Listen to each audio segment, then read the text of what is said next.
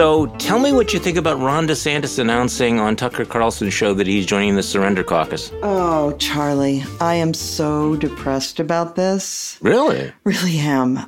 So, yeah, I mean, you look around the world and, like it or not, the United States remains the great bulwark, if you will, against authoritarianism, against aggression, against bigger countries gobbling up smaller ones.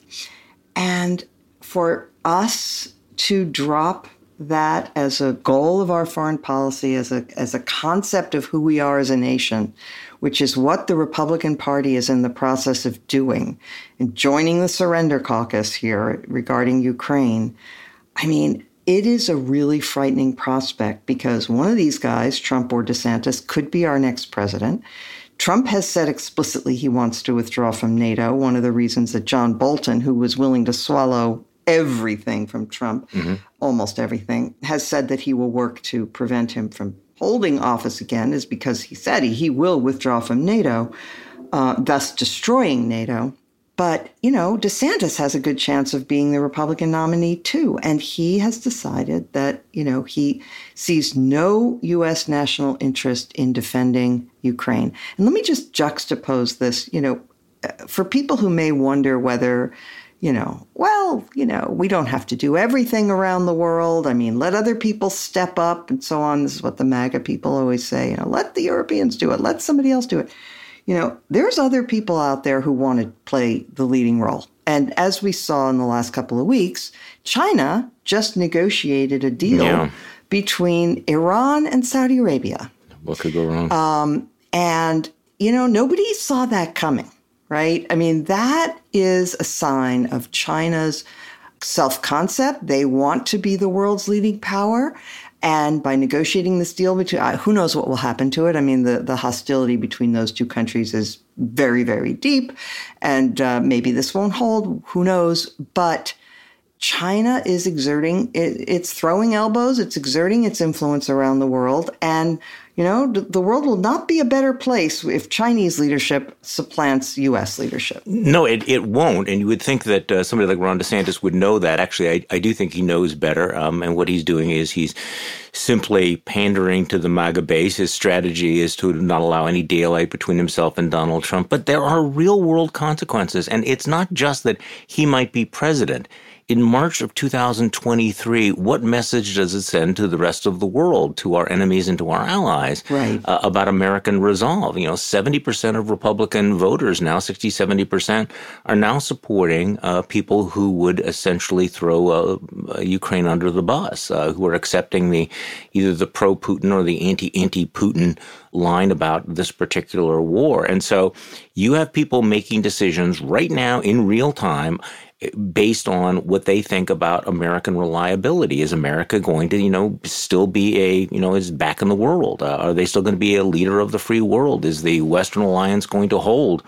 And Ron DeSantis's announcement does as much as anything that we've seen in recent months that would cast doubt on all of that. You know, between Kevin McCarthy controlling the House and the two leading candidates for president on the Republican side, what do you think Vladimir Putin is thinking about Western resolve? What do you think about what the Chinese are thinking about Western resolve and the willingness of the West to play a role of international leadership right now? No, that's a great point, and it's so right.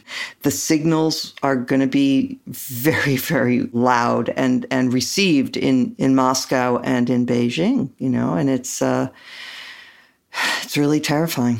On my daily podcast, I talked about this with James Hohmann from the Washington Post. He's an editorial writer and a columnist there, and he thinks this is dumb politics by Ron DeSantis. He made an interesting point. He said, you know, this idea that he can continue to pander to Trump's positions might expose the fact that he's really not ready for prime time, that this is going to sow doubts about his seriousness as a leader in the donor class among many of the, so we say, the anti-Trump folks who had kind of projected upon him all kinds of qualities and values. And now that he started opening his mouth, people are going, really? That's who you are? that you're going to do this, that we're not just getting non-Trump, we're going to get somebody who is going to surrender the fight for freedom in our time? Really? This is who you are? So I don't know. What do you think? Smart politics? I mean, cagey politics, that he's going for that Trumpian lane and he's not going to give any opening there. He's not going to be Jeb exclamation pointed out of this race. So let's sort of think about the counterfactual for a second. Imagine that DeSantis went on Tucker Carlson and said, I've done this and I've done that on immigration and on the woke schools and CRT and blah, blah, blah. But let me tell you something, Tucker. You're wrong about Ukraine.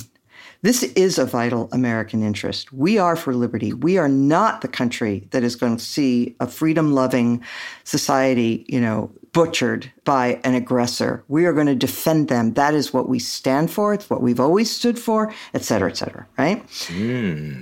What do you think would have happened to his stature after that, especially if he'd been able to bat down Tucker? It would have said to people, he's ready. He's ready to take on Trump. He's ready to lead the party.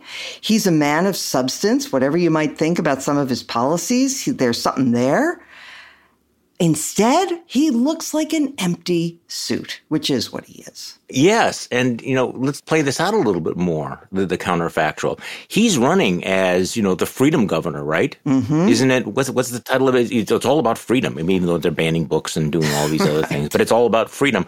So he could have looped this in and said, Tucker, I think that this choice next year is going to be about freedom of Americans. And you know what? Americans need to stand for freedom in the face of bullies everywhere. Maybe not everywhere.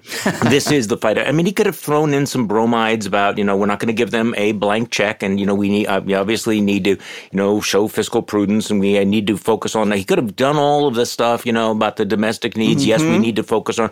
But Tucker, we're a great enough nation already that we can do more than one thing at a time.